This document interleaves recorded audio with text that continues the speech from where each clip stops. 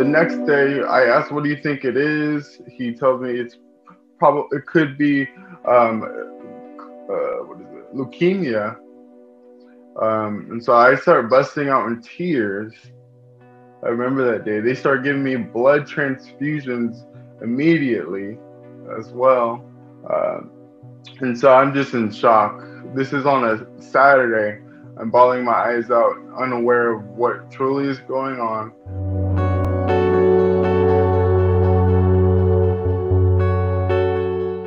Hi, I'm John Yeager, and this is Bloodworks 101, the podcast brought to you by your friends at Bloodworks Northwest, your primary supplier for blood and blood products here in the Pacific Northwest. The podcast, as you probably know by now, is designed to hopefully educate or inspire you to donate either time, money, or blood. All right, this is one of those episodes that explores the concept of what do you do when the world as you know it seems to fall apart? And the deck seems to be stacked against you. That's how it felt for Seattle's Mac Bell.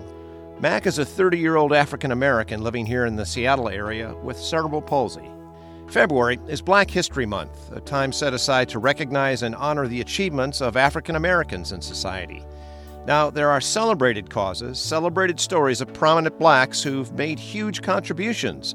But sometimes a simple story of how I made it, of survival when the deck is stacked against you, can be a contribution in its own right. That's Mac Bell's story. I got a chance to talk to Mac recently via Zoom. How's he feeling? Oh, I'm feeling good. I'm feeling great. It hasn't always been that way. At 18, he found his own place in SeaTac, started working at the local YMCA, and started encouraging people to live healthy lifestyles. And also growing up with cerebral palsy, which impacts my balance, muscle strength within my legs, was always a challenge. But I never let that get in my way of my success and being a healthy person, being active and exercising. Mac grew up with a single mom, big family. 3 sisters, 4 brothers. But a family living, he says, in poverty. They moved around a lot. Life was a struggle. But we always had love for one another. So going back to my adulthood though, I moved out of my mother's house because my mom was sick and ill. Her health was declining, and due to that, I knew that I had to get out on my own. So I worked for the Y, encouraging people to live healthy lives, serving the community, not knowing at age 26, January 2nd of 2016, that I would come down with a disease called aplastic anemia. Mac brought me back to the day in 2016 when his world changed, when he first heard those words, before they carried the weight of meaning that would knock him off his feet. He'd just found that little place of his own. In fact, it was his birthday. And I'm having these symptoms that are unidentified by myself and others. I'm spitting out blood. I have what's called petechiae forming on my body. It looks like bruising. And I'm wondering, where is this bruising coming from? Why am I spitting out blood? I end up asking a nurse that I know from work, asking her, hey, do you know what this might be? The nurse tells him, get to a hospital now. That was on a Tuesday. And I just kind of waited out, and just hopefully it goes away. But by Friday that week, it didn't. He felt worse. He takes a taxi to the emergency room of a local hospital because he doesn't have a car. I take public transportation in my wheelchair. I went to the emergency room because I noticed I was fatigued, and the bruising continued to spread all over my body. I get into the ER, they take my blood, and the doctor, and he was the oncologist doctor there at Highline, and he had told me that I potentially might have leukemia. And that my blood counts were really low, and that once he told me that, he said, I'm going to be back and we need to do a bone marrow biopsy. And that's where you sit on your side and they take a piece of your lower back, bone marrow from your lower back. It's probably one of the most painful experiences you could experience in your life, to have someone saw off a piece of your bone. And so he did so. I'm here in this hospital room by myself. This is on a Friday. He takes the bone marrow. I have to wait until I get the results back. The next day, I ask, "What do you think it is?" He tells me it could be leukemia. And so I start busting out in tears. I remember that day. They start giving me blood transfusions immediately as well. And so I'm just in shock. This is on a Saturday. I'm bawling my eyes out, unaware of what truly is going on. Sunday morning, Mac gets the word. It's not leukemia, but... I find out I have what's called aplastic anemia, where your bone marrow essentially dies and stops producing bone marrow or blood cells. And those blood cells are red cells that feed your organs along with your muscles and give them oxygen and travel around your body.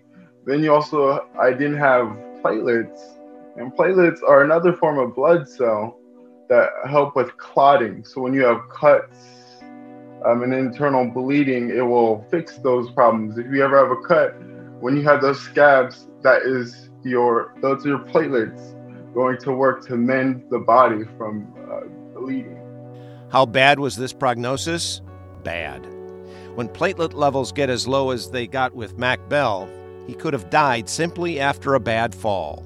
Which I'm also, disabled. So I am an unstable person. I don't have the greatest balance. So even if I was to fall, it could create internal bleeding and I could bleed out, essentially. Now remember, Mac Bell was just 18 years old. And now, as if it couldn't get any worse, it gets worse. Mac Bell finds out he's now very susceptible to viruses. Whenever you encounter a virus, you get what's called the neutropenic fever, where your body doesn't have enough white cells to fight off that virus. This was a very dark time for Mac Bell, but then he started reaching out to friends on social media. I posted something on Facebook, and my high school principal saw that, and we were friends on Facebook. And he found out about my situation, and he immediately reached out to me within the week, and he invited me to come live with him. He's like, "I just retired, and I want to help you through this journey." And I live in Columbia City, which is close to the Fred Hutch Seattle Cancer Care Alliance Center, where you're going to be treated. And he's like, "You can come live with me, and I will help you." Mac Bell considers that former high school principal an angel who was sent there at Mac's darkest hour. But that darkest hour came with a strict quarantine.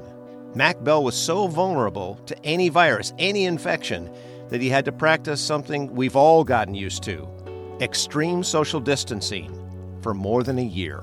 Once I was diagnosed, they told me that I had to limit my exposure to the public, and I would have to live in quarantine. But I had to find ways to entertain myself and have faith that I would make it through the challenge. But yeah, it was really difficult. But with what's going on right now, I already created those habits where it didn't really affect me so much. Just because I lived in the state of quarantine for about a year and a half.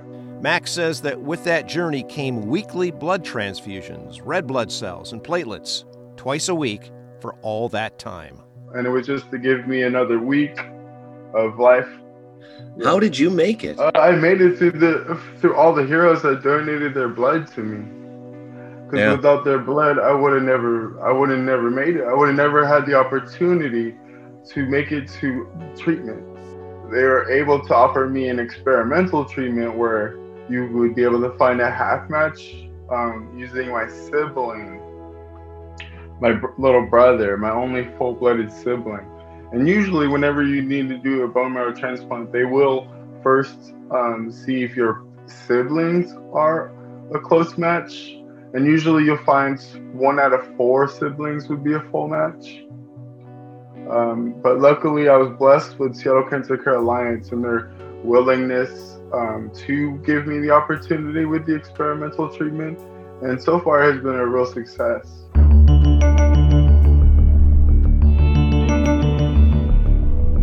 What's your prognosis today?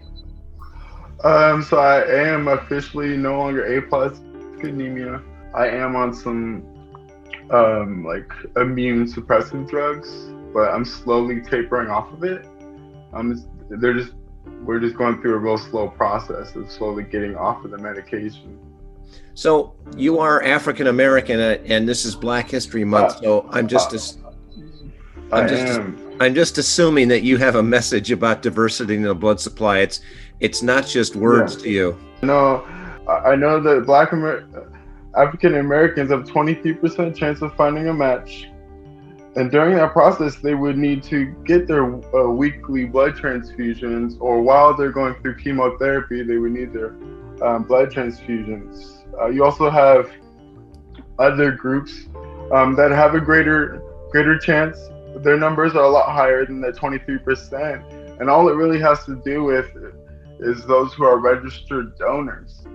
So donors for bone marrow, donors for stem cells, and they use these treatments to essentially fight off cancer.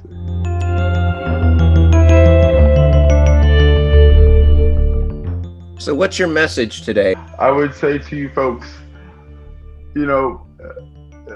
you can be a hero by your actions, and it's giving someone another day, another week, another chance to fight by donating your blood and bone marrow and stem cells to give people life, because cancer doesn't discriminate against anybody.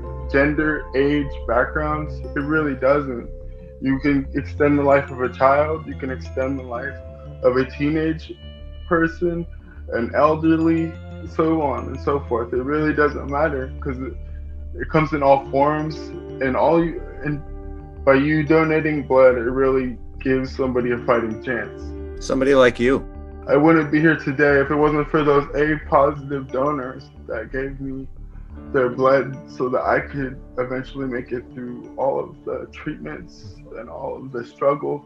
Because going through those kinds of battles, health challenges, is a really lonely time period, because you have to go through that battle essentially alone when you're sleeping in that hospital bed, hoping that you'll wake up and make it for the next day. Having your freedom taken from you and just your life threatened. Life is the most important thing we have. Your health is the greatest wealth that we have. If you don't have your health, you don't have much. And there's so many people out there that are fighting to live and wanting another day. I wouldn't be here if it wasn't for others.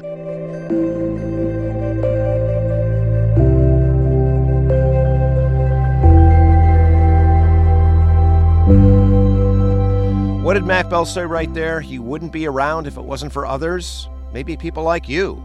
Heroes. It really doesn't take much time to be a hero who saves lives. An hour. All you need to do is go to our website, bloodworksnw.org, book an appointment, make your donation, and be a hero. Imagine how good that would feel. Well, that's just about it for Bloodworks 101. I'm John Yeager. See you next time.